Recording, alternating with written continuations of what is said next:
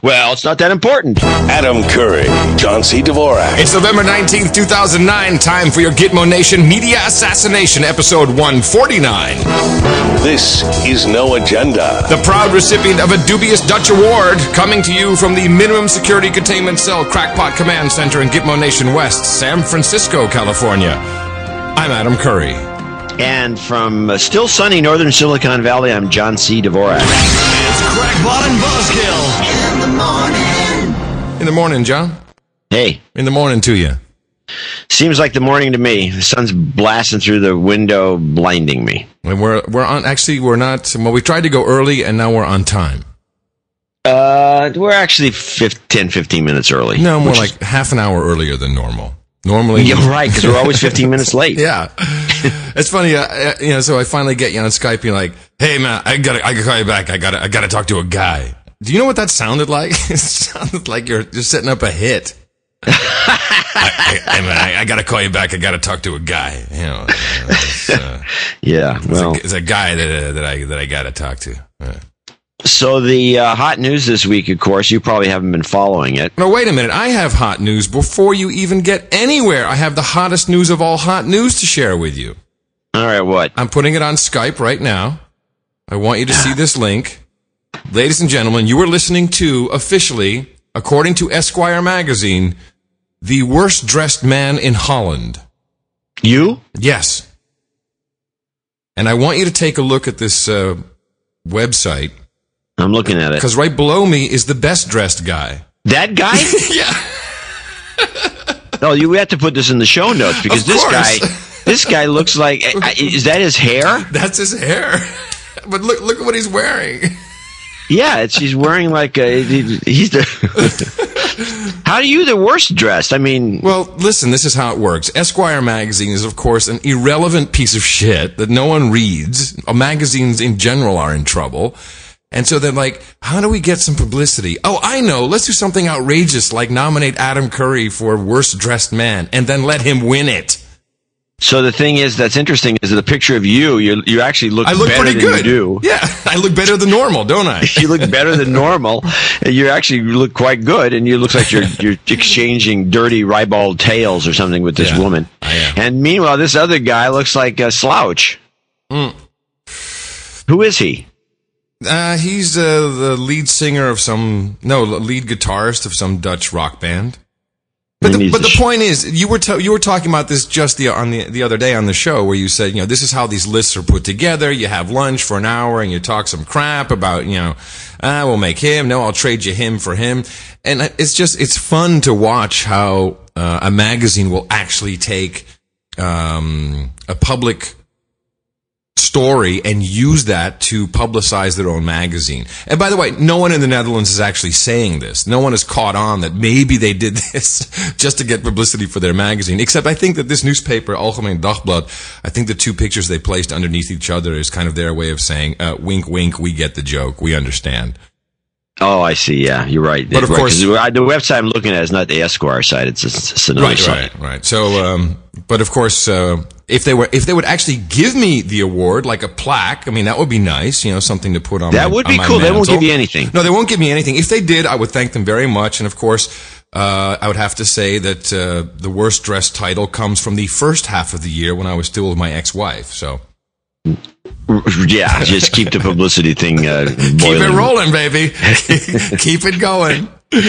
So you're telling me, I think our studio audience should know that what's the latest in Holland about you? And no, that's not important. No, I think it is. No, I don't think it's important. Now they're going to wonder. Whoa, I don't give a shit. Go learn Dutch and go read. All I want is I want an official award. I want a plaque. You see, the guy who won, he got a best dressed award. It would be great to have a worst dressed award plaque. Don't you think? I think that's bullshit. You use my name to publicize your crappy ass magazine, which no one apparently cares about. Why don't you give, at least you could do is give me the official plaque. Flowers, maybe? Yeah. Yeah, exactly. Or a shirt. I think if you hound them, they may just go buy one of these plaques and give it to you. I think you just get them at these. I mean, you can go give yourself an award. Just go buy people one. Don't realize it. And I know there's a lot of CEOs that do this, and a lot of other phony balonies. Oh, yeah. You go into their office. I'm always suspicious when I go in somebody's office that's just like an office, and they have their diploma on the wall. Oh yeah. What's the point? I mean, anyway, you can get these things made anywhere. Yeah. And so they got their diploma. Then they have a bunch of pictures of them shaking hands with various famous people. Photoshop. I got one of those. I have one with me and Putin that someone made for me, and it looks real. And I had it on my wall for the longest time. And so many people have said, "Wow, is that you and Putin?" Yeah, I was down at the ranch. We were hanging out with George W. So you can surround yourself with this. But the other thing you can do if you want to really go to the next level beyond Photoshop is you go to one of these trophy stores. Yeah. You go in; they're all over the place, and they got all kinds of cool trophies. They're actually kind of interesting to go into anyway because you can look at these crazy trophies, and then you can just buy yourself. Take one of the trophies. Say, "I'd like to get a sample." Yeah. Because you try to get. Where else do you think people buy the trophies? Yeah, they buy them at these places and say, okay, here's what I need put on here. And then you put some bogus award with your name. And then you give them the $50 or $20 or whatever trophy. Well, you can get a really nice one for maybe $100. Oh yeah, you get knockout. Yeah. But you want one of those ones that looks like glass, the glass ones that are kind of, lucite. Well, or lucite is cool. Lucite's crack. But anyway, you get any one of these things, and then you get a bunch of them, actually. You get 5 or 6 of them. Man of the Year, Sportsman of the Year, Golfer of the Year, or humanitarian award. Now that I think about it, maybe Uncle Don did that. I was looking in his study, all that stuff, man. I'm thinking maybe he went to the shop and bought those. It's easy to do. You can load up. You could be very impressive. What you get is one of the big offices, and you get a fake Iranian rug. No, the best is when you see one of these guys who's actually got a small office and has all of this stuff all over the place. Then you know it's really bogus. It's like, sure, dude, you've got all these awards. The fact of the matter is, most people who actually do win a lot of awards. Don't and there are people like that. They all give them to their mom. If you go to their mom's house, then you can see they've got all the awards. That's absolutely true. So, although I have to say, people will put an Emmy up there if they have one. I would. Those are hard. Those I don't think you can go get a copy of. No. I'll bet you if you shopped around enough, you'd find an Emmy or an Oscar in some pawn shop somewhere. Yeah, you just have to put a different name on it. But sure. I bet you could that's find easy that. enough Some technical award or something. That should be possible. Yeah. Hey, you gave me this DVD to watch of the Rachel Maddow show. Do we need to talk about that? No, not necessarily. I just thought it was interesting because the thing going on right now that needs to be discussed, even though I know you're going to cringe. No, because you said I had to find the elephant in the room. Yeah. Did you find it? Well, I saw 3 elephants. Okay, exactly. There's obviously 3 elephants. Go ahead. What's the thing that needs to be discussed? Well, Sarah Palin's on the rampage. No, she's on her book promotional tour. That's what she's on. Oh, that's what I meant. Yes. And so now it's like she's all the talk of the town. Although I think this time it's got to fade for good. May I say, by the way, that on behalf of the No Agenda audience, I shall read her book. It was actually sold out. I wanted to get a copy. I even looked on Amazon, and of course, it's not available on Amazon. I think Walmart has it. Yeah, so I'll pick up a copy. It's funny. My whole family up in Armonk, of course, there's a lot. We're all talking politics because let's face it, that's what we do. And it's like, oh, have you? Sarah Palin's book comes up, and everyone's like guffawing, like, I don't think I'll put that on my list. I'm not going to read that. I'm like, wow, for someone who came so close to actually perhaps being vice president, the first female vice president, why would you not be interested in reading what's in the book? And these are intelligent people, it's just part of that whole meme of, oh no, she's ridiculous. And even if she is ridiculous, it's still interesting to read the book. Is it going to kill you? I'm sure it's big type, double spaced. It's not going to be hard to get through. So it's like, geez, and then form your own opinion of the book instead of listening to a bunch of talking heads like Rachel Maddow or Sean Hannity, who had her on last night. Yeah, I missed that. I saw enough of her. I mean, I saw her do the Oprah show. I saw her on I missed America. all that. I missed all Yeah, that. I know you did. And you purposely did, because I asked if you wanted a DVD of any of this stuff, and no. You didn't. No, I said I wanted you to surprise me so I could come in with a fresh view. Okay, well, you're going to have one then, because you didn't see any of it. Now, the only one, the only interview, I also heard part of the Rush Limbaugh interview, which was just the worst. He's not really an interviewer. No. But, and I'm sure Hannity's was a softball yeah, you're right. Forget about it. Yes, Major League softball hand job. But it doesn't really matter. I mean, they're all colluding with each other. You know, Hannity's like, we've got this Holocaust denier Ahmadinejad who wants to wipe Israel off the face of the map. That's when I click the TV off. You know, it's like, okay, there's two things that are, if not out of context, certainly not direct translations from the Farsi language that Sean Hannity doesn't speak. You know, it's like, I'm done already. And then Sarah Palin to actually answer that? No. Screw that. So anyway, but I have to say the 1 hour long Oprah Winfrey interview was quite good. And Oprah is she's a great interviewer. Yeah, she's very, very personable, of course. And she doesn't, she brings out a lot of stuff without going after the person. I think she has a lot of interesting techniques. But anyway, she drew Sarah out and, almost brought her to tears in some funny way, which is another trick she has. But then the next day, Barbara Walters, who obviously hates the woman, interviewed her, and then of course ABC, which I already slammed Palin once before in an interview by creative editing. Right. It was just, you could just tell that Walters hated her, and it was just as one of these, I hate you, and here's an interview, and she tried to be nice. I hate you. No, answer my questions, damn it. So I do have a clip you should play, which as soon as it's played, I had to go back and look at the interview because for some reason I missed this obviosity. This is the one that says Palin, I think. Frank Luntz is with us. Good to see you. It's a pleasure. I'm looking at that clip, and it annoys me.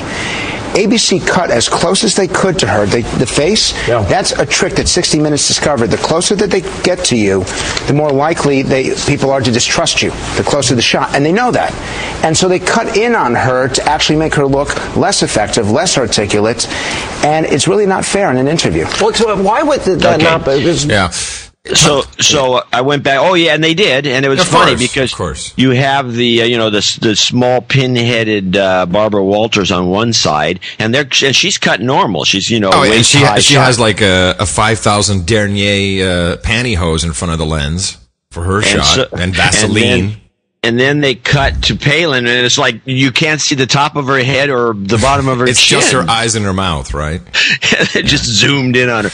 They cut it back once in a while, but for the most part. It's time once again, and let me just put it in the show notes here. I will link to the Zen TV experiment. I think we've talked about this previously on the show, John. This is a great little test. You can do at home. You can do it tonight. It's a series of things you're supposed to do with your television, and it teaches you the trickery that is television. It's quite good. And I'll just leave it at that. I've harped on this for at least 5 or 6 years. Right. So anyway, then Palin goes off and does whatever she does, and of course the Walters thing was just crappy. But it was at 7 in the morning on the Good Morning America show, and who watches that anyway? In the morning. And but anyway, the one thing that was interesting was this Rachel Maddow situation. So let me just paraphrase what I saw.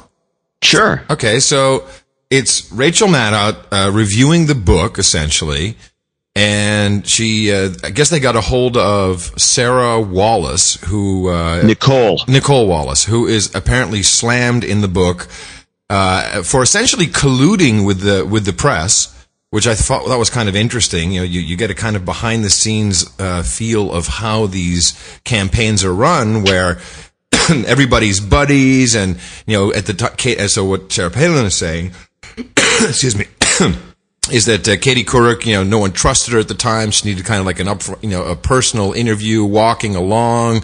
But then it was supposed to be in front of the UN to give kind of a political, worldly feel to it. So it was all completely orchestrated, according to Sarah Palin. And then Nicole Wallace refutes that. And then they bring on this other lesbian from Air America. And I was just like, double-barreled lesbian trouble on my TV set. I was like,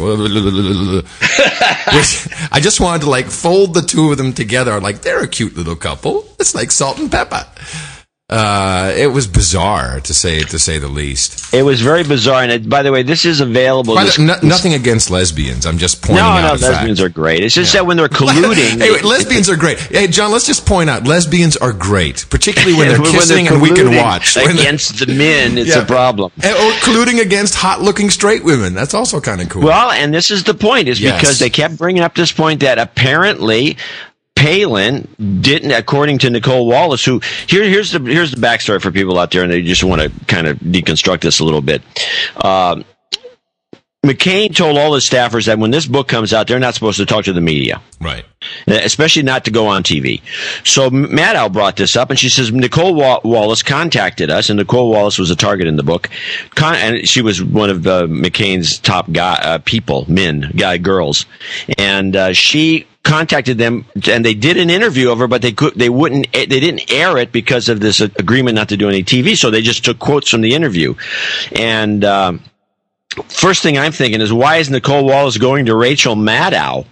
I mean, this is a little offbeat because it's a Democrat group. I mean, it's liberals, it's not conservatives. I mean, right. Why is she going there? Right. So then they bring up this other woman, this pixie-ish looking redhead that came on, the one you called the other lesbian. Oh, please, John.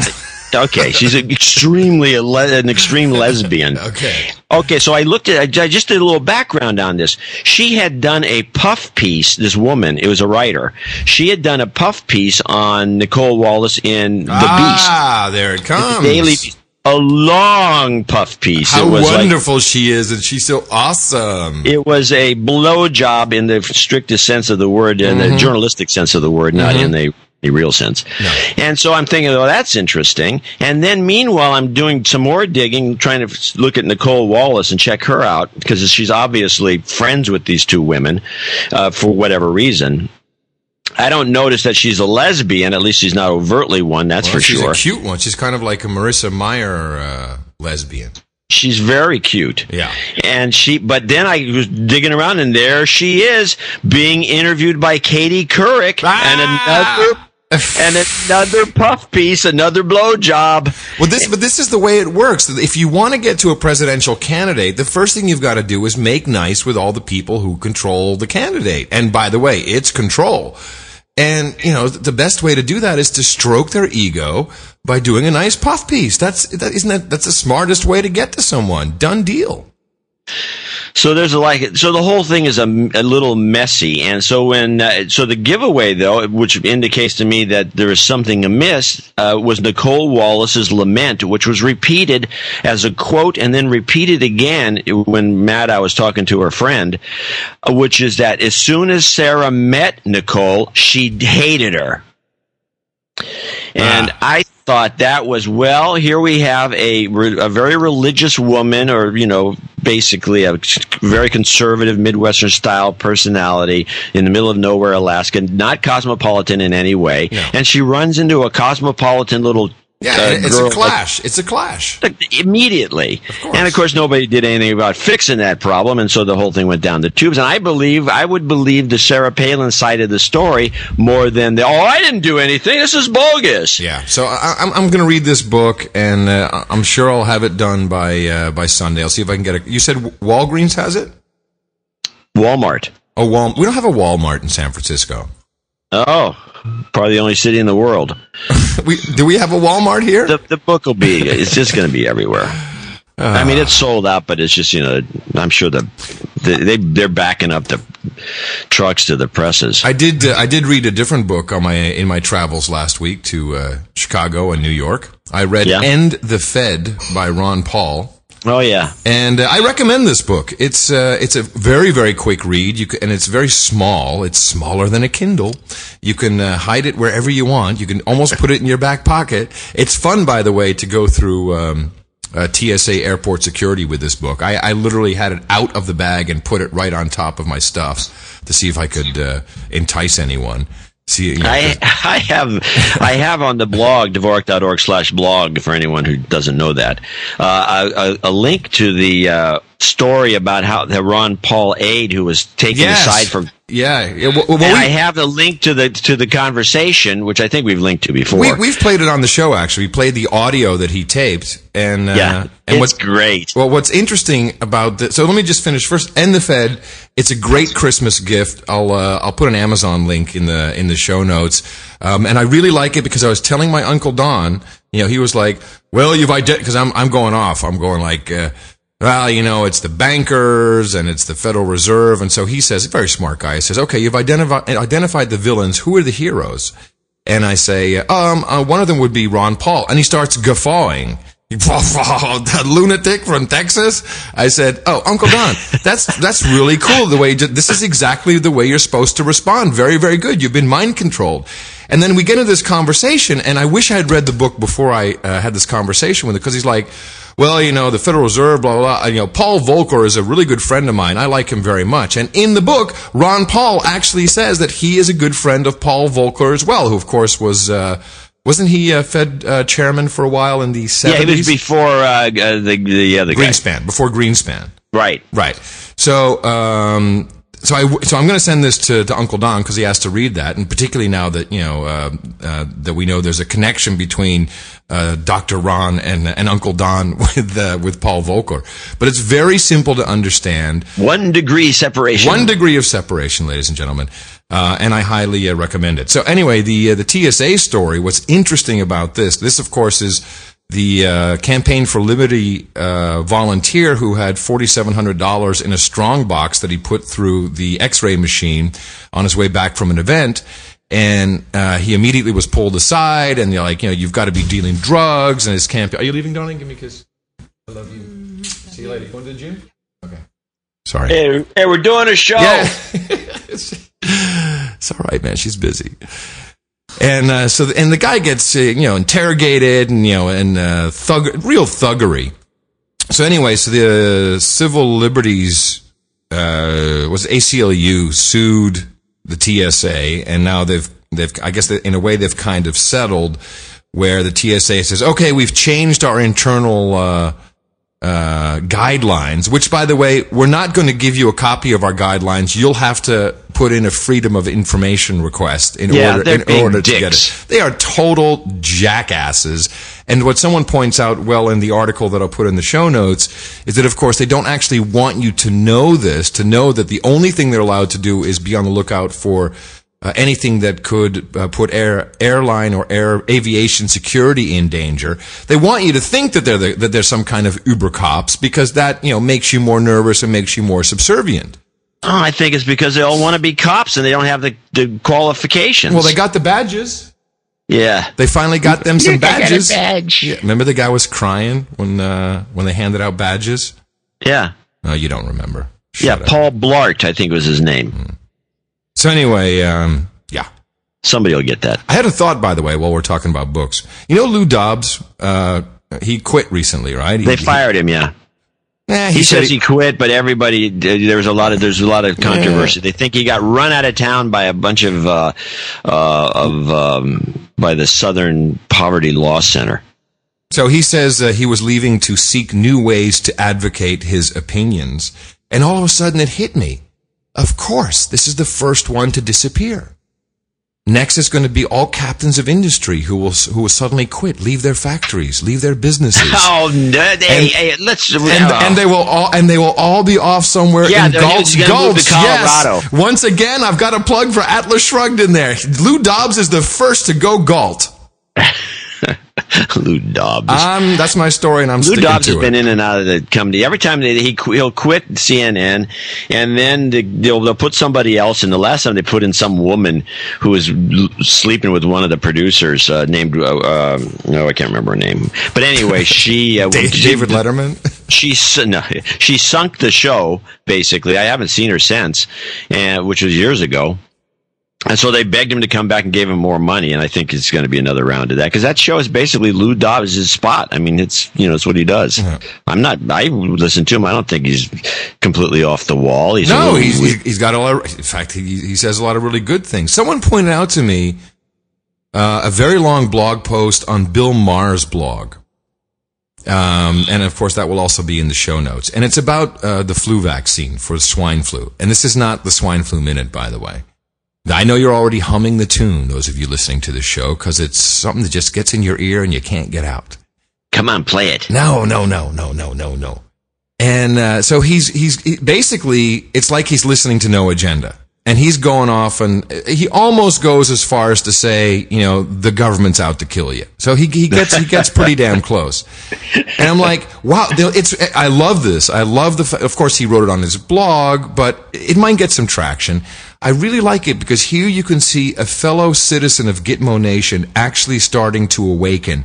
And I tried to post a comment. I was going to say, hey man, if you approached climate change with the same attitude, and maybe you didn't take the science as absolute fact like Al Gore tells us, and maybe if you look at some alternative theories which don't get any media attention, the exact same story that you're asserting here with swine flu vaccinations and swine flu in general, maybe you change your attitude there. And this is very difficult for this guy because his whole audience is all about being an Obama bot and following the order and the stuff that we always talk about. And I think it's beautiful to watch. Anyway, of course, if you want to do that, then it's like Blogger or something. Then it says, give us your Google address and password to post your comment. I'm like, yeah, what kind of bullshit is that? What is that all about? There's a box below that says you could post anonymously. I'm sure it's still there. You didn't see it. I hit the box, and it still asked me for my password. Anyway, I was like, it was probably God telling me I shouldn't leave that comment. But anyway, it's very interesting. And we're going to see more and more of this happen. People are just waking up, and it's nice. It's a beautiful thing to see. I guess. And that is the definition of a buzzkill right there, ladies and gentlemen. Thank you so much. Yeah. Ooh, it's the sky's blue. I have some fun news from Gitmo Nation, the lowlands. And I figured it out. This is why, even though, of course, it's never enough, we still get, donations from the Netherlands. I think we get donations from countries that are really severely suppressed. And of course, we haven't gotten any donations from the Netherlands for a couple of weeks. We didn't, yeah. Bastards. I think the latest gossip about you has blown it all.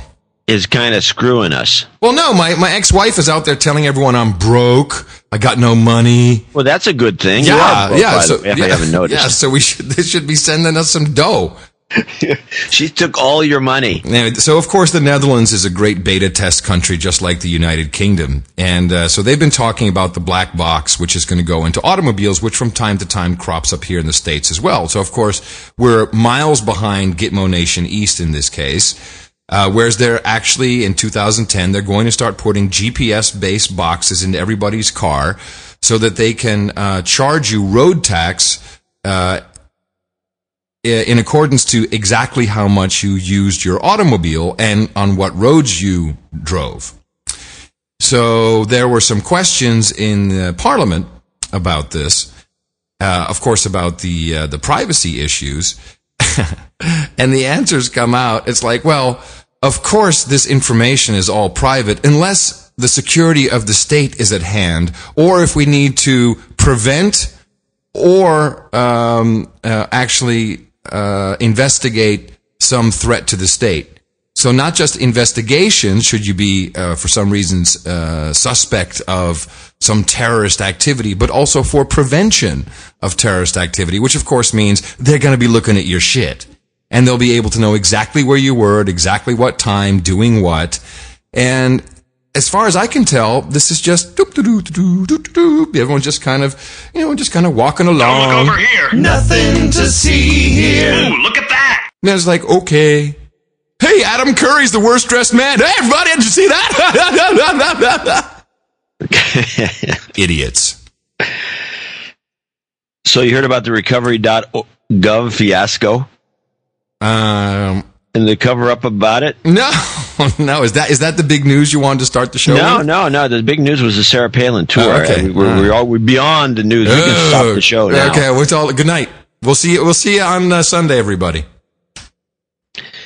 Yeah, okay, you didn't get this. You missed. How did this one go by? Because I've been busy. You know what I've been doing? I've been on the road sucking advertiser dick, trying to get to support Mevio.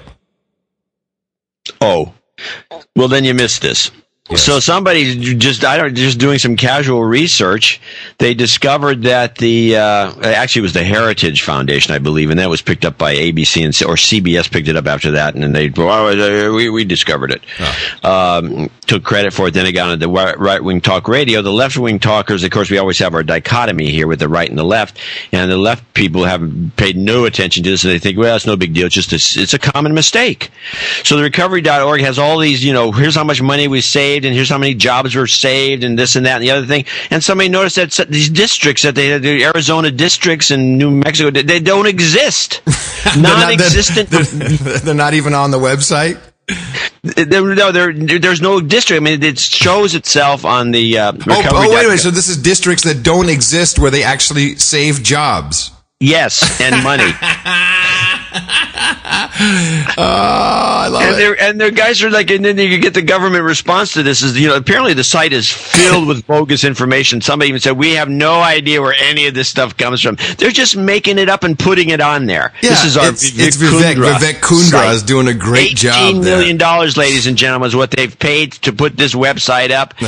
And it's useless garbage. And so I wonder, well, we didn't do it. We didn't think, we didn't know. It's just a common mistake. I don't know where the data came from. It's a database error. They come with all these bogus excuses. And of course, the real thing is it's all phony. The whole thing's a fake. It's a fraud. Why don't you just shut down the site and give the taxpayers their $18 million back? It's funny, I was looking at the nightly news and no one mentioned this, John. Oh, well, it's not that important. No, of course not. It's only $18 million down the drain. Well, forget the $18 million. It's all part of the bogus reporting that the government does, just like the unemployment rate, which is now above 10%. But of course, that doesn't include, as we call them, the bums. The bums. The disenfranchised, the disenchanted, the weak, and the bums. So we're much closer to, like, I don't know, 18, 19, maybe 20% in some cases. Oh, yeah, there's got to be 20% at least in California. It sure feels like 20%. And by the way, I'm out there sucking advertiser dick to stop that from happening in my own company. Right. Yeah, I can't wait. You're getting those little, you're getting those kind of those crow's feet around the lips there, by the way. Yeah, I'm walking a little. Use some little cream. All right. Too much information there. Here's something else I didn't see on the news, which I had to read in Gitmo Nation East publication Le Telegraphe from the UK. A Boeing 747 transporting cocaine crashed in Africa. So a 747 was it filled with cocaine? Yes, a 747, and this is according to the UNODC, the United Nations Office on Drugs and Crime. So it actually landed in West Africa on a small strip, relatively small strip, obviously, in an emergency, but then it was taking, see the way, well, I'll get to how it works. Then it took off and it crashed upon takeoff, carrying at least 10 tons of cocaine. 10 tons. Now, according to the UNODC, what drug problem? The opium. Now, I don't understand how in this article they're talking about cocaine and then go back to opium. Yeah. But okay. So according to the UNODC, the opium comes from, quote, Nigerian groups based in Pakistan. So here's how it works as far as I can that sounds more like an opium, and somebody mixed up the cocaine to screw up the search engine so you can't find this story. Yeah. Oh, so it probably was opium or heroin. It was probably heroin. That's what I'm thinking as well. Makes more sense. So what happens is, of course, the shit's grown in Afghanistan, protected by the troops. It's then transported to Pakistan, which, by the way, we're in.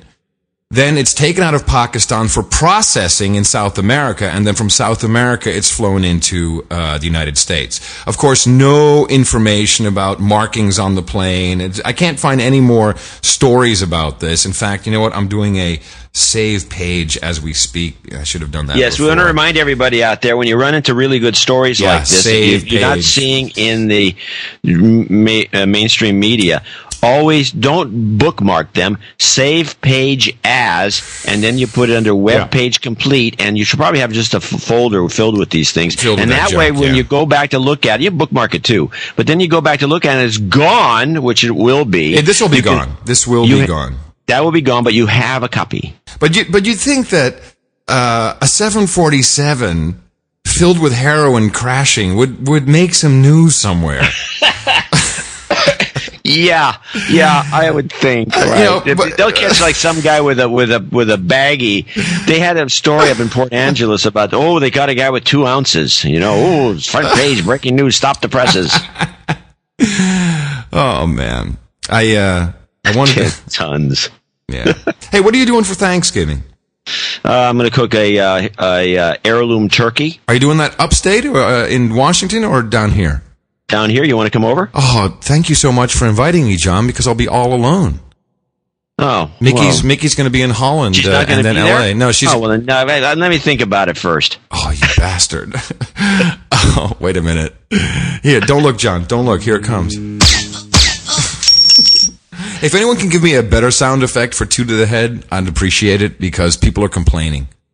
They don't like this one. I could probably put one together, but it'd be a 45 or a 44 Magnum. No, it's got to be a silencer. The silencer is the way they do it. That's what a silencer sounds like. They're silent. Here's wait, I got one. Here, I'm going to play this. The one with this is a really good silencer, by the way. 2 to the head. Ready? Mm-hmm.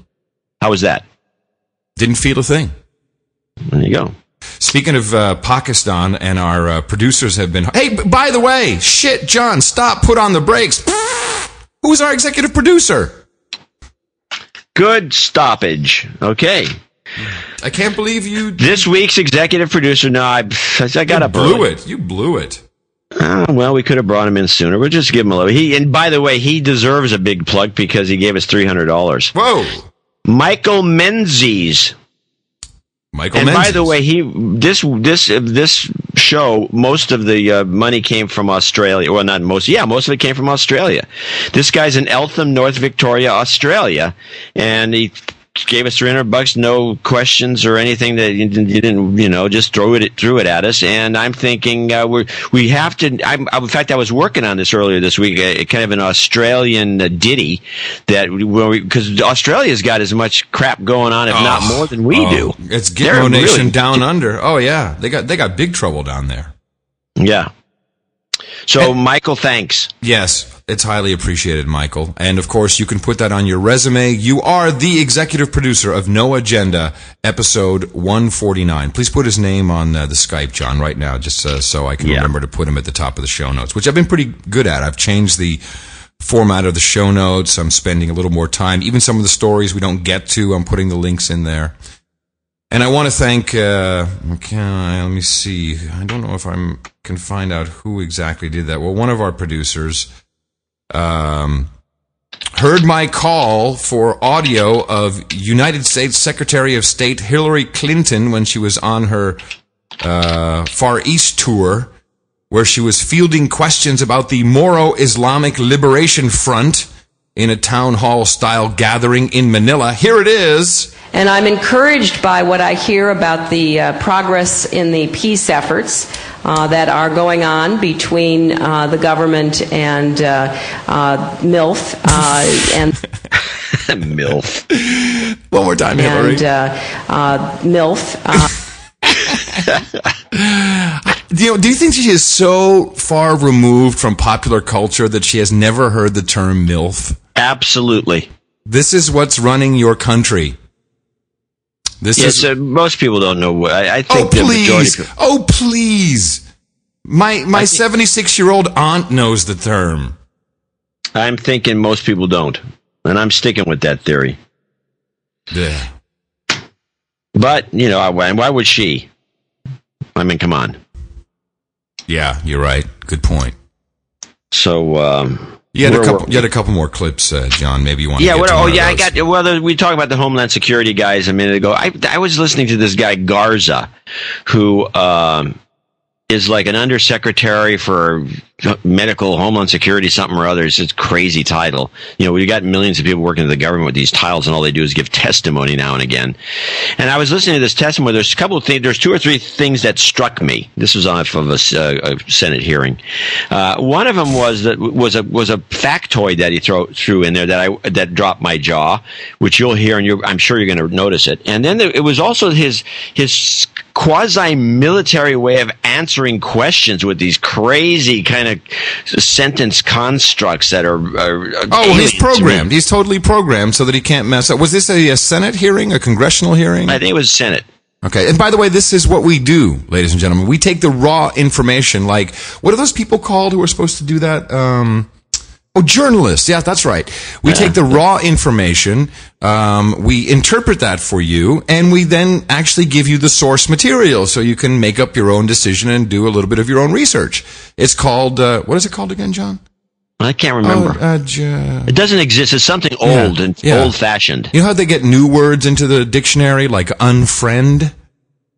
This is a new thing, by the way. Unfriend is the new dictionary word they've added. So, but they take out words like journalist, journalism. They just take it out. They put in words like Huffington. And unfriend. Unfriend.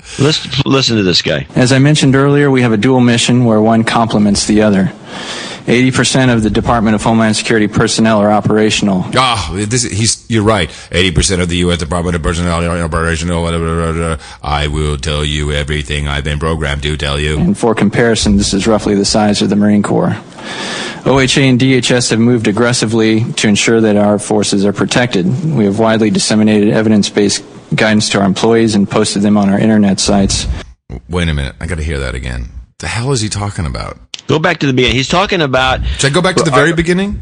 Yeah, I think you should. Okay. He's talking about whether the Homeland Security people have enough flu vaccine, basically. As I mentioned earlier, we have a dual mission where one complements the other.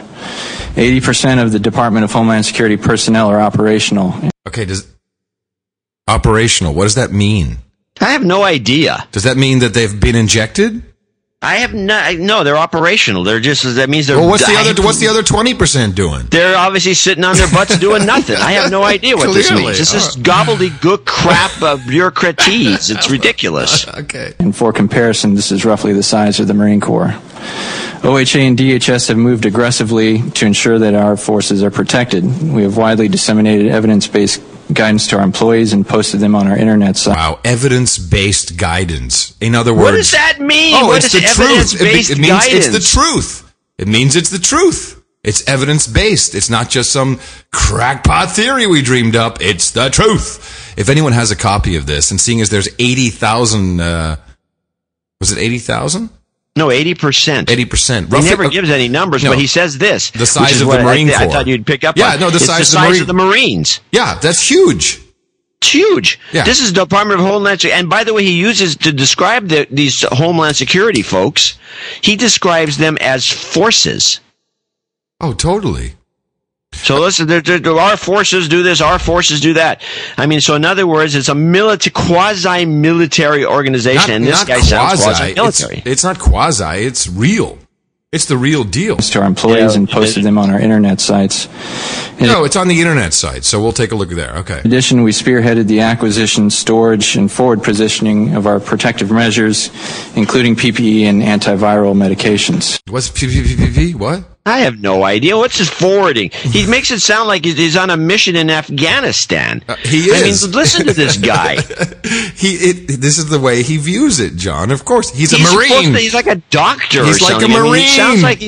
He sounds like a two-bit military crony that's not even made colonel yet. Hey, trying to impress the bosses with his talk. Yeah. Of our protective measures, including PPE and antiviral medications.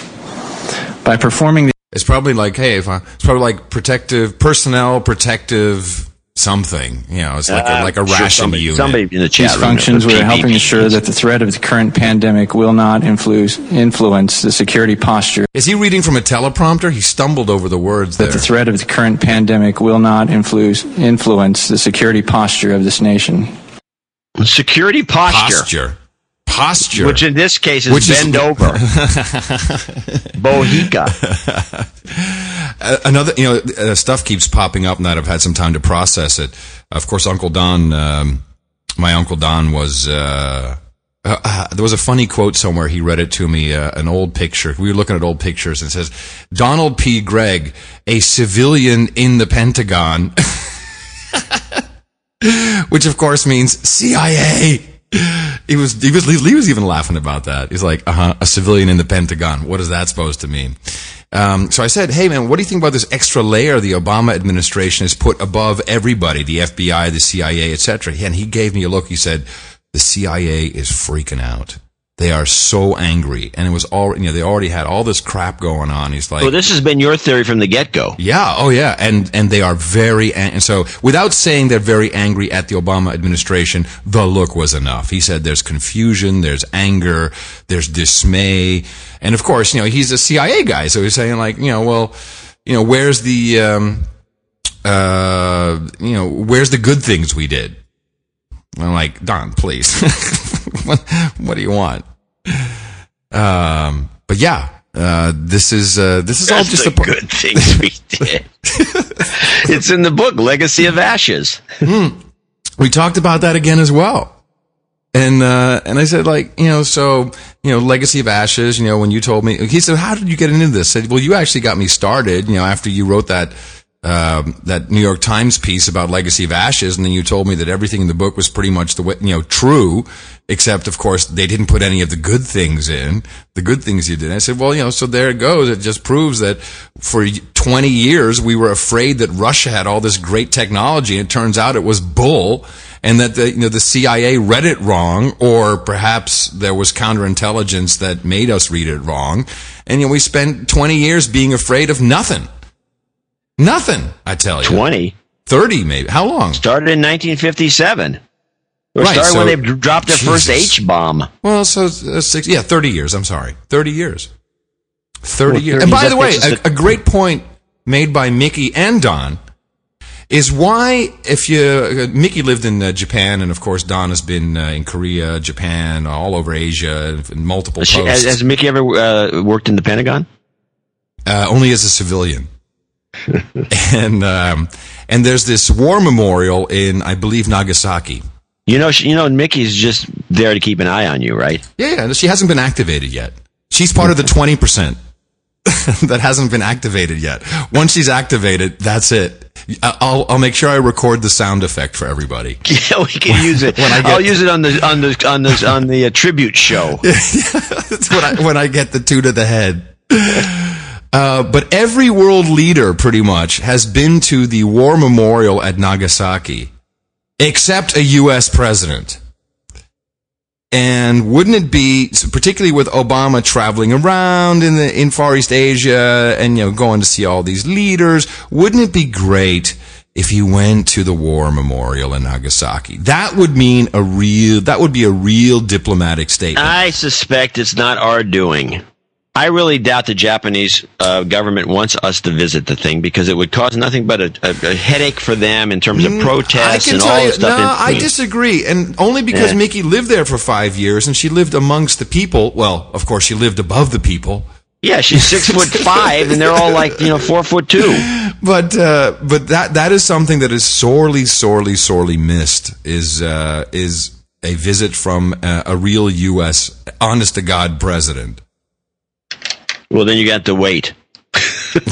Yeah, no kidding. Okay. So a couple of things. I guess I crossed them off. Never mind. Anyway, so John, once again, I appreciate you listening to C-SPAN for countless hours to pick up that little ditty. And once I quit my day job, I too will be able to have more clips of this ilk. I mean, some people just have more time while they're basting their meat than others. I'm basting meat of a different sort.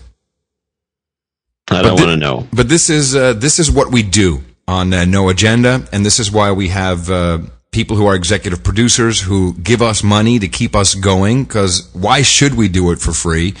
And honestly, I'm getting a bit discouraged I was hoping we would, eventually, I thought we were on a little uptick there for the while, and I thought we would get to a third show a week, which is really my dream. I would really like to just do this full time. But we need more donations. And I can't say it often enough. If every single person who listens to this show, even if you did $5 a year, of course you have to do $5 a month just to make up for the leeches, we would be doing this show full time. Well, I've got a little clip here that I want to play in before we start asking or mentioning the people who did give this week. This is the I think I was watching this. I went, oh my God, and I just had to clip the whole thing, and it's a long clip. But this is the end. This is the clip you'll see. There's long, and you can interrupt it if you want to, but it's just like a jaw dropper. We're talking about this show that we do is basically like public radio on the internet, but without being connected to anybody that's commercial. There's no underwriting or funding, or as they call it themselves, commercials. From General Electric, Archer Daniel Midland Corporation, from Boeing. And by the way, when you see those commercials on public television, ask yourself why. They're not selling you a product. They're not telling you, oh, you should be flying in Boeing planes with GE engines. No, that's not why they're doing it. They're doing it because that way they are touting the fact that they have influence over what you're about to see. They are actually laughing in your face like, ha ha ha ha. And the joke of it is, of course, is that they're begging for money from the public, and the public gives them money. Yeah. A lot more than they give us.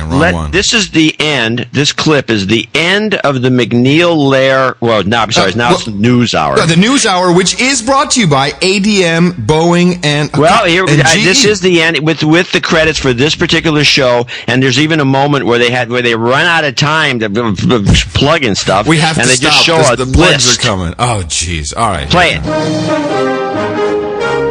Gitmo Nation News, brought to you by.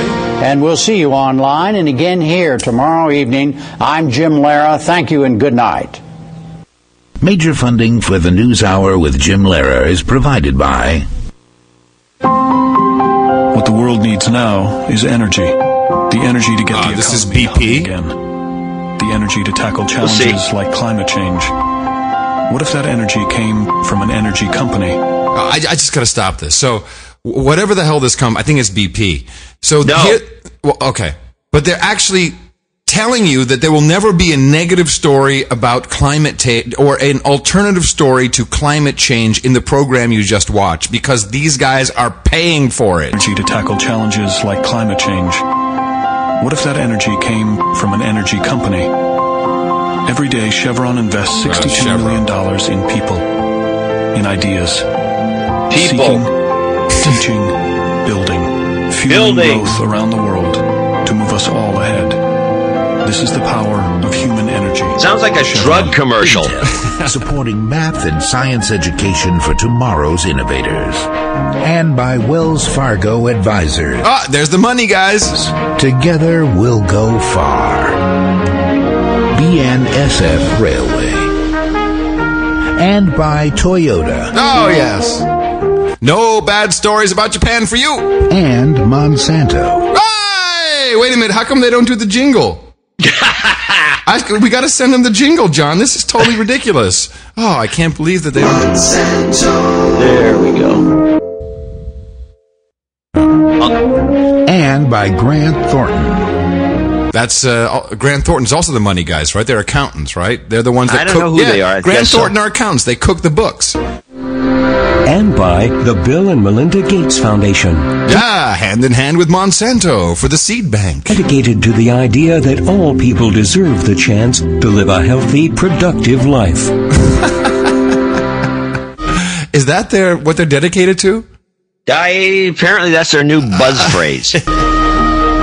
And with the ongoing support of these institutions and foundations. There's a huge list. Okay. There's more. This program was made possible by the Corporation for Public Broadcasting and by What's the Indian music to your PBS station from viewers like you. Oh, and by the way, thank you too, you slaves. Yeah. So let me just play that clip one more time of the chairwoman of public broadcasting. The NPR. NPR, National Public Radio, which some call the National Treasure. It's a national treasure. And this the is national treasure. That was Janine Garofalo saying that. Yeah. Oh, yeah. A national treasure. I love it so much. But who is influencing your national treasure? It couldn't be advertisers now, could it? Okay, moving on to money. How are NPR's corporate underwriting revenues holding up in the recession? Well, Monsanto's really not giving us enough anymore. And what about foundation grants? Two different stories. Underwriting is down. It's down for everybody. I mean, this is the area that is most down for us. Is in sponsorship, underwriting, advertising. Call it whatever you want. Yeah, let's just call it advertising. Call it whatever you want. Let's just call it advertising, shall we? That would just be the proper name for it. So anyway, and by the way, I love the chat room. They're always laughing about this. They're like, but you guys actually play the commercials. I know. We do. You don't want ads, but yet we're not getting paid for it. Yeah, we're getting nothing. Yeah, bupkis. We're bitter. Yeah. So if you want to keep this alive, and by the way, we've got some heat going on with this thing. We're nominated for 2 podcast awards. Yeah, we could win one of them or both. Well, so let's go over some guys that gave us some money this week. Yeah, please. And some women. We have another. I would like to point out that my sister Willow, who is a leech and has not donated, she says, "Look, shut up. At least I keep your female listener count up." I had to give that one to her. Ah, good point. Okay. Good point, Willow. So we now have about 25 female listeners to the show? We're moving along. There's a lot of them that have donated small amounts of money and they don't get mentioned. So I think we're probably closer to 30. Nice. But we got William Arcand, who's given before us in Drake, Massachusetts, and he's on the Knights program. He gave $137. Other night program people, these are, we're going to keep mentioning them, but it's Ricky Pierce and John Petrocini and Larry Korpi. It's Larickorpi, the Finnish person. Mm-hmm. And here's the bad news of this week. The bad news is, and by the way, people, if you have some extra money in your PayPal account and you want to cancel the PayPal account, just give it to us and then close it. Yeah, a couple of people have done that. Usually it's only pennies, but at least it's just not much. 96 cents from one guy. Yeah, but I appreciate it. Sterling Ellsworth, our perpetual $77.77 donor, unfortunately this week gave $7.77 with a note. He said Obama's recession is killing him. This is the best he can do. Well, first of all, it is highly appreciated regardless of what you give to the show. And secondly, we just heard donations, advertising, whatever you want to call it. It's down for everybody. It's down for everybody. These are hard times, my friend. But you know what? At least he'll drink one Starbucks coffee less and give it to us, because that's really what we're talking about here. Well, he's a great guy. Mike Potter of Curb Appeal Concrete's looking for a government contract, Lake St. Louis, Missouri, 5555, which is nice. Then we had a bunch of $50 contributors: Brant Eddy in Olympia, Washington, Christopher Poda in, I guess it's Vinton, Virginia, out in the middle of nowhere. Good for him. Anyway, from Virginia. And then we got an odd contribution, Luca Capodoro. Coppadoro. Where's Luca from? Milano, Italy. Buongiorno, pronto. Luca. He said that that clip you played of that guy saying it's going to be a new world government, new world order. Complete your collection of award-winning Australian films on DVD this weekend. Stop. Sorry, I opened a web page and it blasted. God. What? Autoplay. Luca says that the New World Order clip you played last week was enough to convince him to donate. Oh, I've got another one then from Henry Kissinger on Charlie Rose. We can play that. I saw that too. Okay, let me finish this off. He gave us 113 euros, 113 euros. He says 113 is the emergency number. It's like 911 in the US. Correct. So you punch in 113. So this is a helpline. Yeah, but it came in because he donated 113 euros. It came in. This is the sad state of affairs in the United States. Let me guess. It came in as $160. 168. Oh my goodness. 46. Oh my goodness. Well, thank you very much. That's a beautiful amount and a very symbolic amount, and that is highly appreciated. Yeah, that was outstanding. Beyond Blue Concepts in Northwest New South Wales, Australia, $86.99, and Joshua Davidow in Mesquite, of all places, Mesquite, Nevada, gave us $149, which was second only to our new friend Michael Menzies from Eltham, North Victoria, Australia, who came in with $300. So that's all we had this week. It's not that much, but we had a lot of small donors, though. I have to say, I want to thank them all. Yeah. Lots of 10s and 96 cents, and the guys closing out their PayPal accounts. I got to tell you that I do believe in this model. I really do. And I'm coming up with an essay that I'm going to write, which I think is going to be, the working title is "Advertising is Dead." Which, of course, it really is the type of advertising that we're used to. And don't you remember there was this whole theme for a while that everyone was saying, well, disruptive advertising won't last. We kind of slipped away from that. And, we've got all this disruptive advertising that's everywhere, and people are just ignoring it. I don't think a lot of it works. Some of it must, but, I was watching V with Mickey, so we had a V-a-thon. Because, of course, we were in New York. Actually, I was in Chicago, whatever. We were on the road. So we had recorded last week's V, and then, of course, Tuesday when we came back, the new V was up. So we're like, okay, 2 episodes back to back. And we've got it on the DVR, which means we can skip through the commercials. Now, normally that's about 5 clicks, which is about 2.5 minutes, so it's 30 seconds per click on the fast forward. The Dish Network has that lovely feature still enabled, which I think was disabled on most TiVos. And it's unfucking watchable. It's unwatchable. The second you get into it, boom, commercial, click, click, click. And of course, it's not 5 clicks; it's 8 clicks. Yeah, no, sometimes it's 4 minutes of commercials. Yeah, bang, bang, bang, bang, bang. Yeah, and then you see the promos, you get pulled out of it, and of course, and you pointed this out on Cranky Geeks the other day, I think. When there's an Apple ad, you stop. It's like, I haven't seen this Apple ad yet. Let me look at that one. And then you continue. It's unwatchable. You were so right, John. We got through the last week's episode, and then we got through, I'd say, 10 minutes of this week's episode, and we gave up. That's it. We're done. We can't. It's unwatchable. And it's not necessarily the dumb story or the childish way that the plot is fed into you, because, of course, you're a fucking moron. And the only reason why we're showing you this is to make sure you're ready for all the ads that are coming to feed you with stuff. It's unwatchable. It's just unwatchable with all the commercials. It's like, I find the same thing with talk radio in the morning. I mean, you listen to these guys, it's the same formula, 2 to 1, 2 minutes of content for 1 minute of commercials, and they string out these advertisements for vitamins. But the problem is with the radio, you can't skip ahead. You can't fast forward. No, of course not. So what you do is what everybody else does. You start punching the button to get to the other channels. I have, like, for in the morning, there's like a sports talk and a news channel. Which, by the way, when I was in New York, we had lights. We had 4 different lights in the studio, and those lights would light up when one of the competition was in commercials. So we know if, so this was WHTZ, Hot Rockin' Z100, surfing the universe from the top of the Empire State Building, everybody. And so when WPLJ 95.5, when they were in commercials, we would basically immediately go to the biggest hit possible and put that into rotation, because when people are zapping around during the commercials, you want them to hammer on to the big hit that they're waiting for. So right. This is all programmed. Now, let's just move off of this. Let me just play a small piece of, and this is for our friend who donated 113 euros from Italy. This is Henry Kissinger. From Milano, no less. Henry Kissinger talking about President Obama's trip to China. This is from November 16th. Just a little bit of the audio. Listen to what he has to say. Nuclear problem in Iran.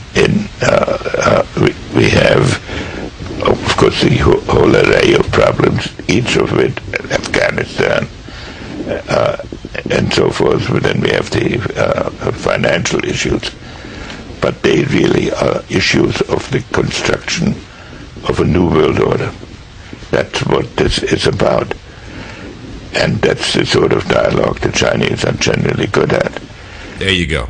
So our president is in China. So I'm going to have to, I think I could get that frog out of his throat, by punching up the. We need to put him on your Skype in Port Angeles so we can kind of spin that up a little.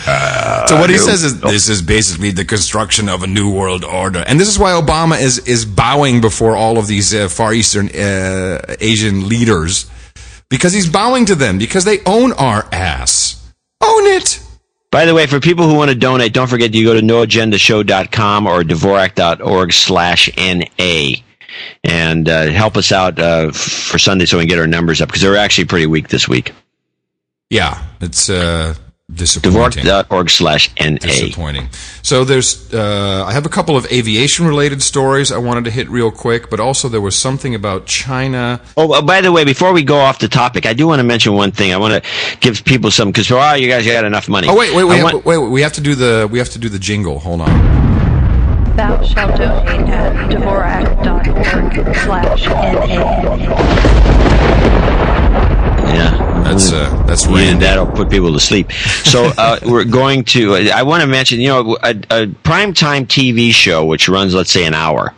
The way they're budgeted is based on the number of people that watch. Essentially, the viewers are valued at $1 per show per viewer. Huh. And so if they have 10 million viewers, they have usually an income of $10 million per show, and then they can budget based on that. So they'll budget a couple $1 million to produce, like, some CIS show, for example. I think it probably goes out for $2 million or more. And then they have to divide up the rest of it amongst the networks and everybody in between. But it's if we take a look at our audience of 100,000 people, we do an hour and a half twice a week. So we do 3 hours of programming, which may or may not be considered prime time because it's available to anybody.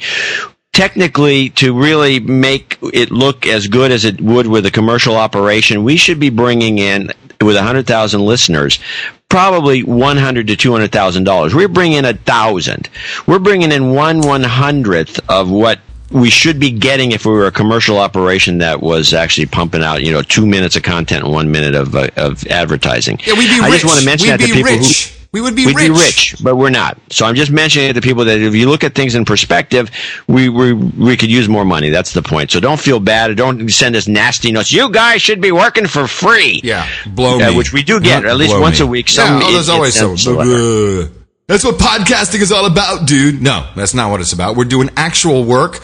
I'm following a Chinese blog. Tell me, have you learned Chinese yet, Adam? No, but luckily this guy Benjamin Fulford, and I'll put his link in the show notes. By the way, another fine service we provide you for free.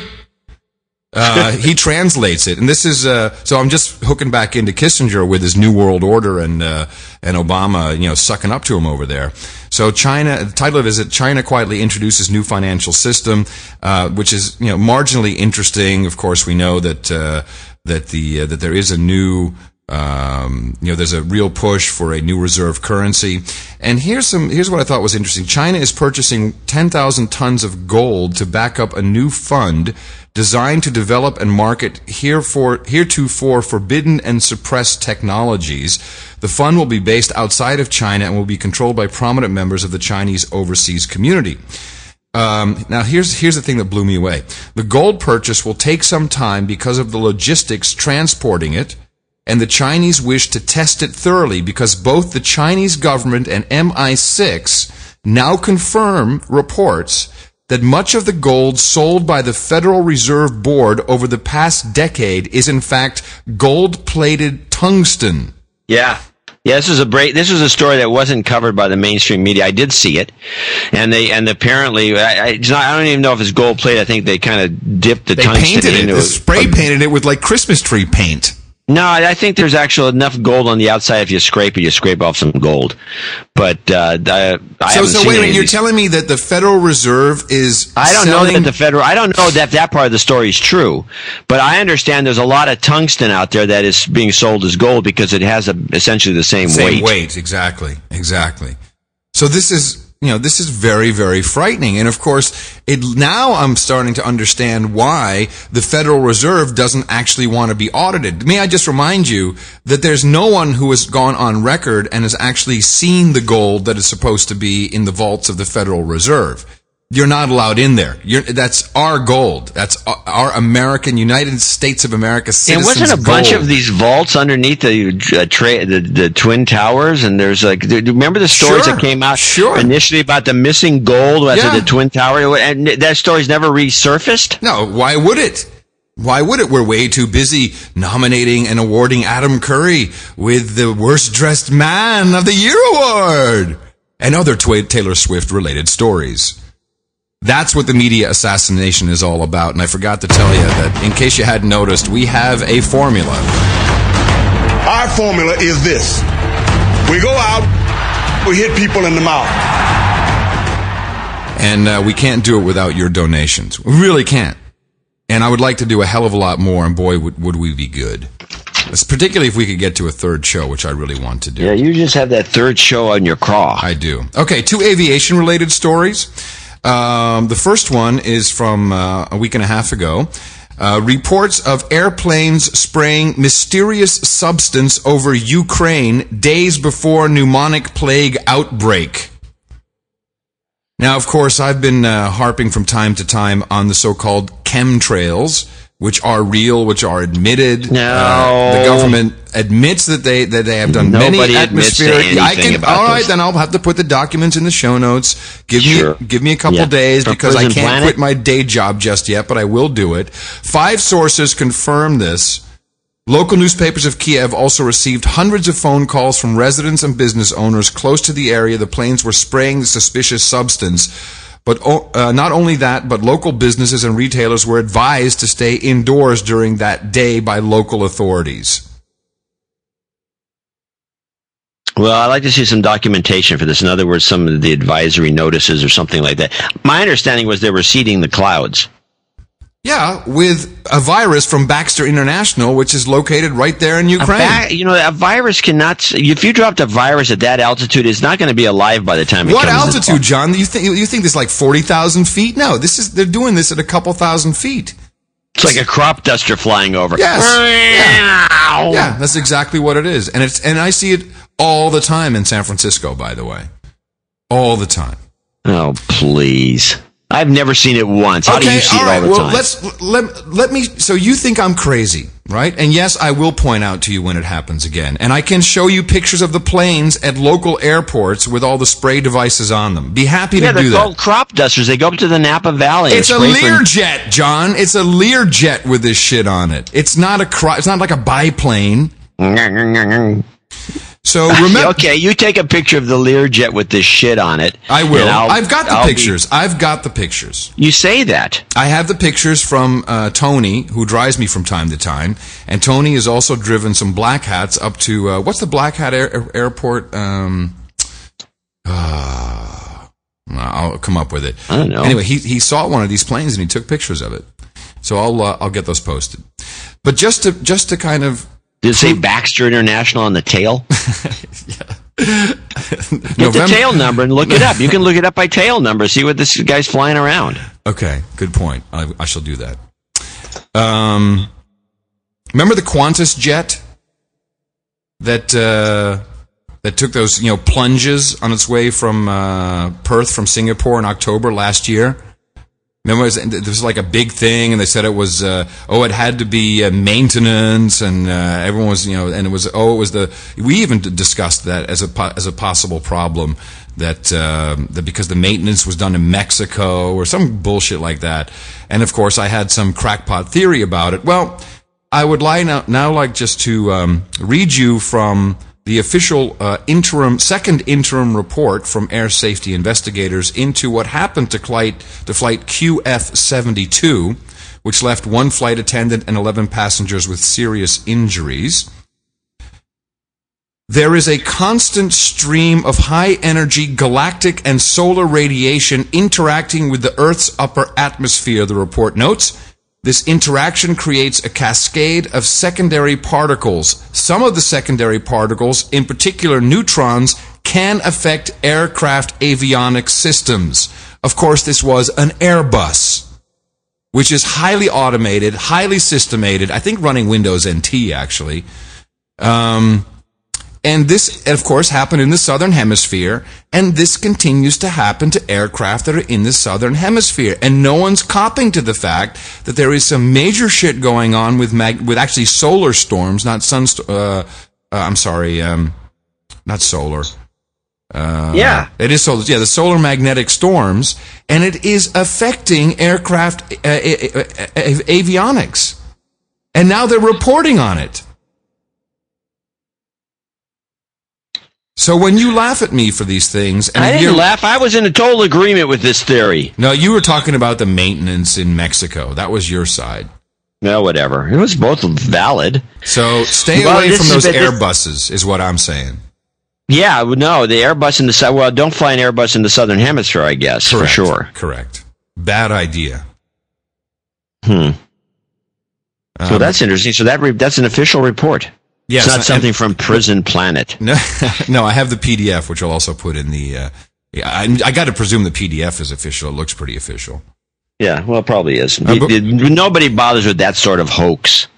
You know why? Is because no one's reporting on it. It's not big enough. I mean, if you're going to make a hoax, then you want something that a lot of people are going to talk about. Like, let me see. Oh, airplanes flying into towers and then the jet fuel melting them. Yeah, that's a good one.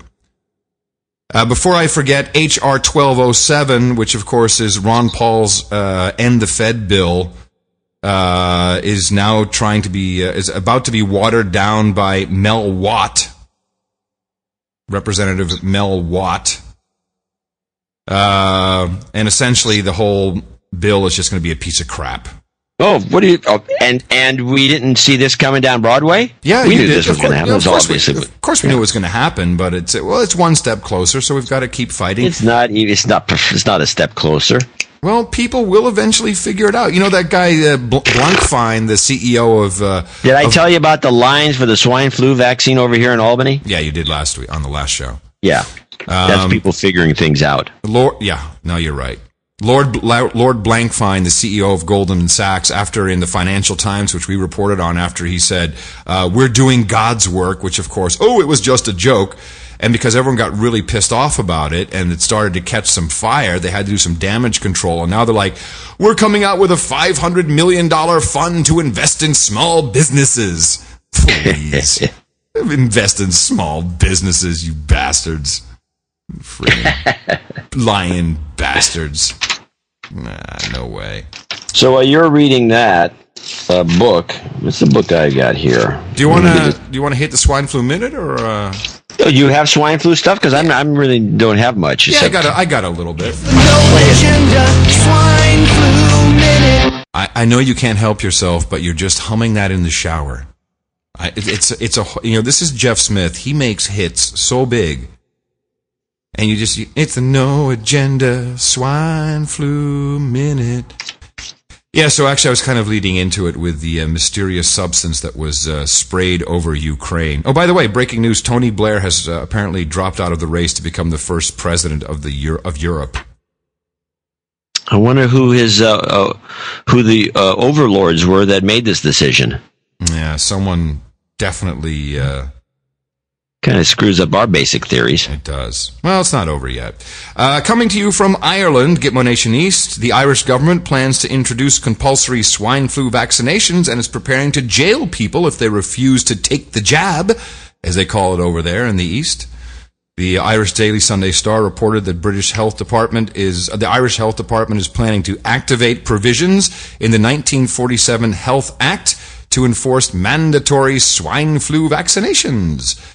Baxter, a company currently under investigation by the Austrian police for deliberately contaminating 72 kilos of vaccine material with the live bird flu virus in February, is going to be supplying Ireland with these swine flu vaccines.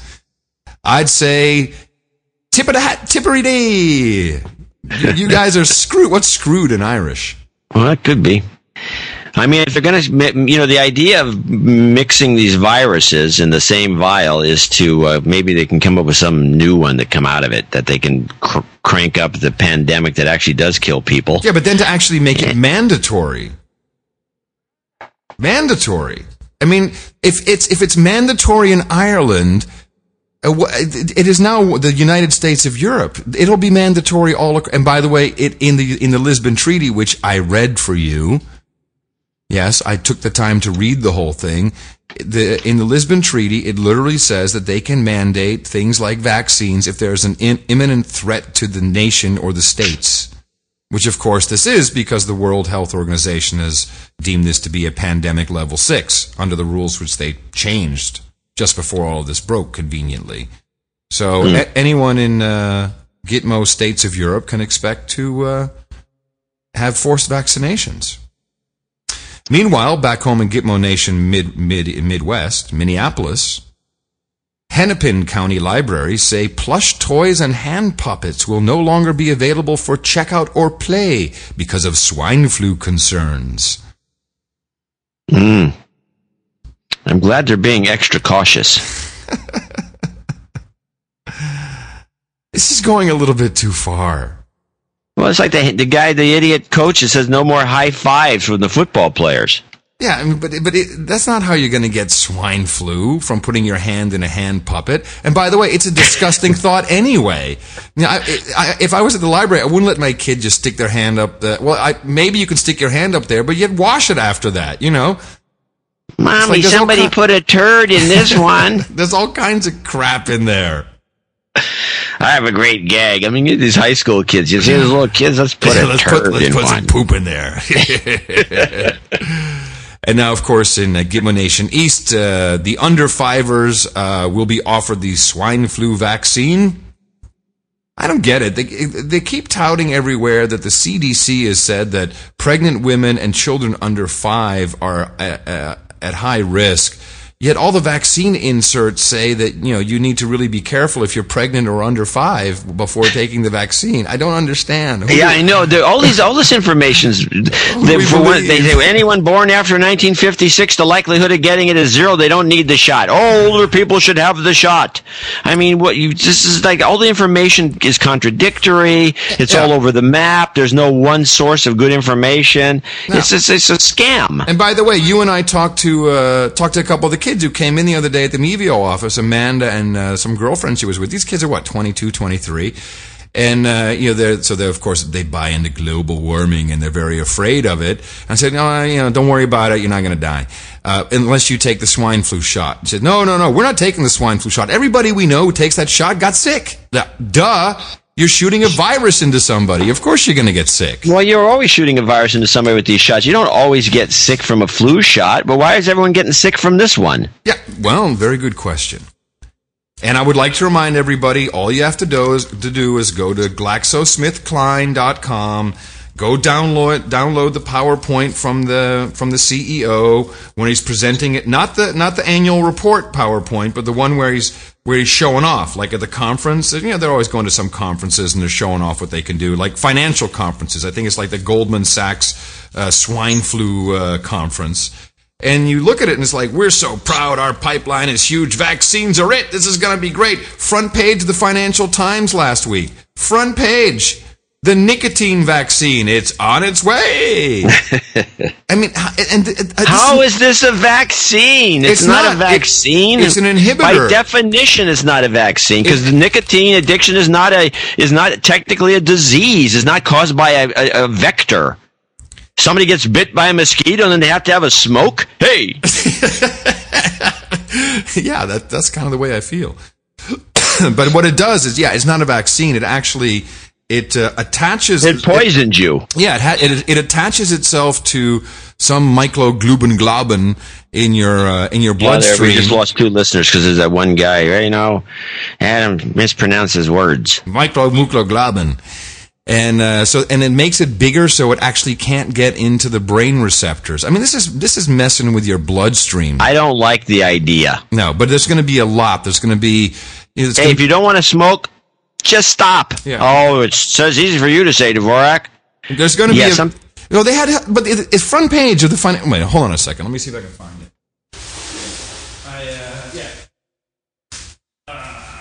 Probably people live longer smoking than they would taking these kinds of medications. Yeah, I think I threw it out, unfortunately, but it was the front page, and they had all these statistics. It's the Financial Times, by the way, which now I'm losing respect for them as well. And it's like, well, statistics show that of all people who quit smoking, 80% start again. And, what we really need this vaccine is going to be great. And you're right. By definition, it is not a vaccine. But there's going to be a shot so your kid won't get fat. Here's what I predict. In our lifetime, during this show, if we ever get enough money to continue, during this show, there'll be an anti-gay vaccine. I guarantee you someone's going to come up with it. This is how crazy this is going to become. If you want your kid not to be gay, take this shot. It'll be fine. I guarantee you. That's sick, but you're probably right. And of course it's sick. The matter is what they've done here is they've promoted the use of the term vaccine, and they've, and then all the stories about the swine flu and how we're handling it, and everyone's getting their shots, and there's lines around the corner, and everybody's all, jacked up about the idea of vaccine's going to save us. So you equate vaccinations with good things that could save you. They could be shooting people with swine flu vaccine, for all we know, could be just water. So the FDA is very close to approving this nicotine vaccine. And I would like to read from the dictionary. Vaccine is, quote, a substance used to stimulate the production of antibodies and provide immunity against one or several diseases prepared from the causative agent of a disease. So you're right. By definition, this is not a vaccine. And if the FDA actually approves it under the wording vaccine, well, then you know that Peggy, who was in charge of the FDA, is a complete frickin' shill. Absolutely. Boy, let's close it out. Hold on a second. It's the No Agenda Swine Flu Minute. We're on it for you. And don't let them trick you with this, ooh, there's not enough. Ooh, we don't have enough. Go stand in line. You're in a higher risk group. That's the Nintendo marketing theory. Totally, and it's working. Yeah. And I would like to mention one more thing. So I guess Breitbart.com or Big Hollywood or whatever that Breitbart dude does, all of a sudden the internets are all alight and alit. About, they use Law and Order to promote the healthcare agenda. Okay. How long ago did we start on this? How long ago did we identify it? How often have we been playing? We've been doing it for over a year, I believe. We've been playing you clips from CSI, CIS, Law and Order, CSI. Oh, another thing about CSI. So CSI, not CIS. Yeah, we had a burglary at the offices. Downstairs in the basement, we have two studios, and one studio was broken into. Clearly by someone who wanted to, probably a drug addict, because they took 3 cameras. They left a lot of really expensive shit there, but it was just, not the stuff you can sell on the street. And a HD camera you can get rid of quick, right? 100, maybe $200 or something. So it's very clear that this is someone who just knew what they were doing, had to get a quick fix, and it sucks because you feel violated. And we almost couldn't do Cranky Geeks because of it. So anyway, the cops come in. And they come in with their dusting kit, which kind of looks like, remember when we were kids, John, and for Christmas you get like a medical kit? You could play doctor. Yeah. One of those little plastic things. So that's essentially what they're carrying. It's not, the only thing's missing is not pink, so it could be the nurse kit. And they open it up and they're like, well, first of all, they say, where do you want us to dust? And we're like, well, how about the door they jammed open with a crowbar? Would that be a good place to start? No, we can't lift prints from that. I'm like, what? Where's your blue light that you flip on? Where's William Peterson? Yeah, you just walk in, they spray a little gas on it, and the prints come up out of a piece of, Bing, and we've got the DNA, and we cross-reference it, and we've got the fucker. Where's all that technology? You mean it's not true? It's bogus? Oh, you don't say. Bastards. Yeah. They'll never catch the guys, and they're not interested. I just throwing back to the beginning of the show regarding Sarah Palin. I did catch some of what she said on Sean Hannity last night, and of course she carried across the meme beautifully because regardless of whatever you think of her, she's programmed. She's a bot. And she's like, oh, yeah, this Fort Hood shooting, that was a total terrorist attack. The meme that we predicted, John, she carried on. Oh, because of political incorrectness. She wasn't, this guy should have been profiled. Oh, I'm going to get slammed by all the liberals tomorrow for saying profiling, blah, blah, blah, blah, blah. Meanwhile, the White House, of course, we know the guy was actually a patsy, and there's so much wrong with this story and so many we can't get ends. the story. That's the problem. Yeah. First it was 3 guys, then it was 1 guy, then there was the woman shot him, then she didn't shoot him. It was some other guy, a black man, who actually took him down. Meanwhile, he did all this with a handgun where he had to reload at least 3 or 4 times, according to the most recent story. Yeah, well, you hear it was an M16, then you hear it was a handgun. The story, how come there was lots of witnesses? They're told everyone to shut up, obviously. Yeah, well, it gets better when it comes to witnesses, because the first public congressional hearing on the Fort Hood attack will not include testimony from any current federal law enforcement, military, or intelligence officials, because the Obama administration... Oh, you mean, wait, you mean the people that were there to witness it? Yes. The Obama administration has, quote, declined to provide any such witnesses. There will be no witnesses who were there. It's all going to be, when it comes to... I'm sure this is a scandal, Adam. This must have been all over the news. Again, I go back to my award for the worst dressed man in the Netherlands. Nothing to see here. I'm not even going to play the jingle. You don't play it much anymore because it gets tiring. We could call the show "Nothing to See Here." That's what we could do the entire time. I love it. They're not going to have any witnesses that were actually at the event, and we still don't know who the civilian was. I think that's the key. One civilian out of the blue was killed. Probably worked at the Pentagon. A civilian at the Pentagon. Now we know the code. This is the stuff you got to look for. Words matter. I am happy that I guess it's Harry Reid's version of the healthcare bill has now been posted online. I guess now it's up to 2,500 pages. It's okay, because I'm going to read it for you. So here's my homework. I'm going to try and get done before Sunday.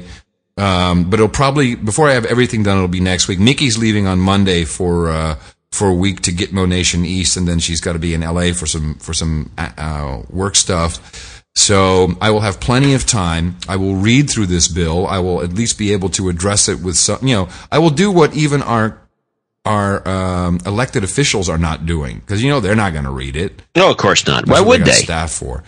And then a final link that will be in the show notes from Nouriel Roubini, who is, of course, was a crackpot, a joke, laughable, a douche until he predicted the huge recession. Not only the timing, but exactly what would happen. He predicted it very accurately. Now he's seen as some form of oracle, and he published an article in the Daily News, and the headline is, "The worst is yet to come. Unemployed Americans should hunker down for more job losses." And he actually goes into the whole the calculation of the disenchanted and the bums, and even if you look at the last recession, it still took a year and a half before the jobs came back. So he says, you can't expect anything until probably about 2012 for anything to really be turning around, if it does. So have a read through that. That'll be some good homework for y'all.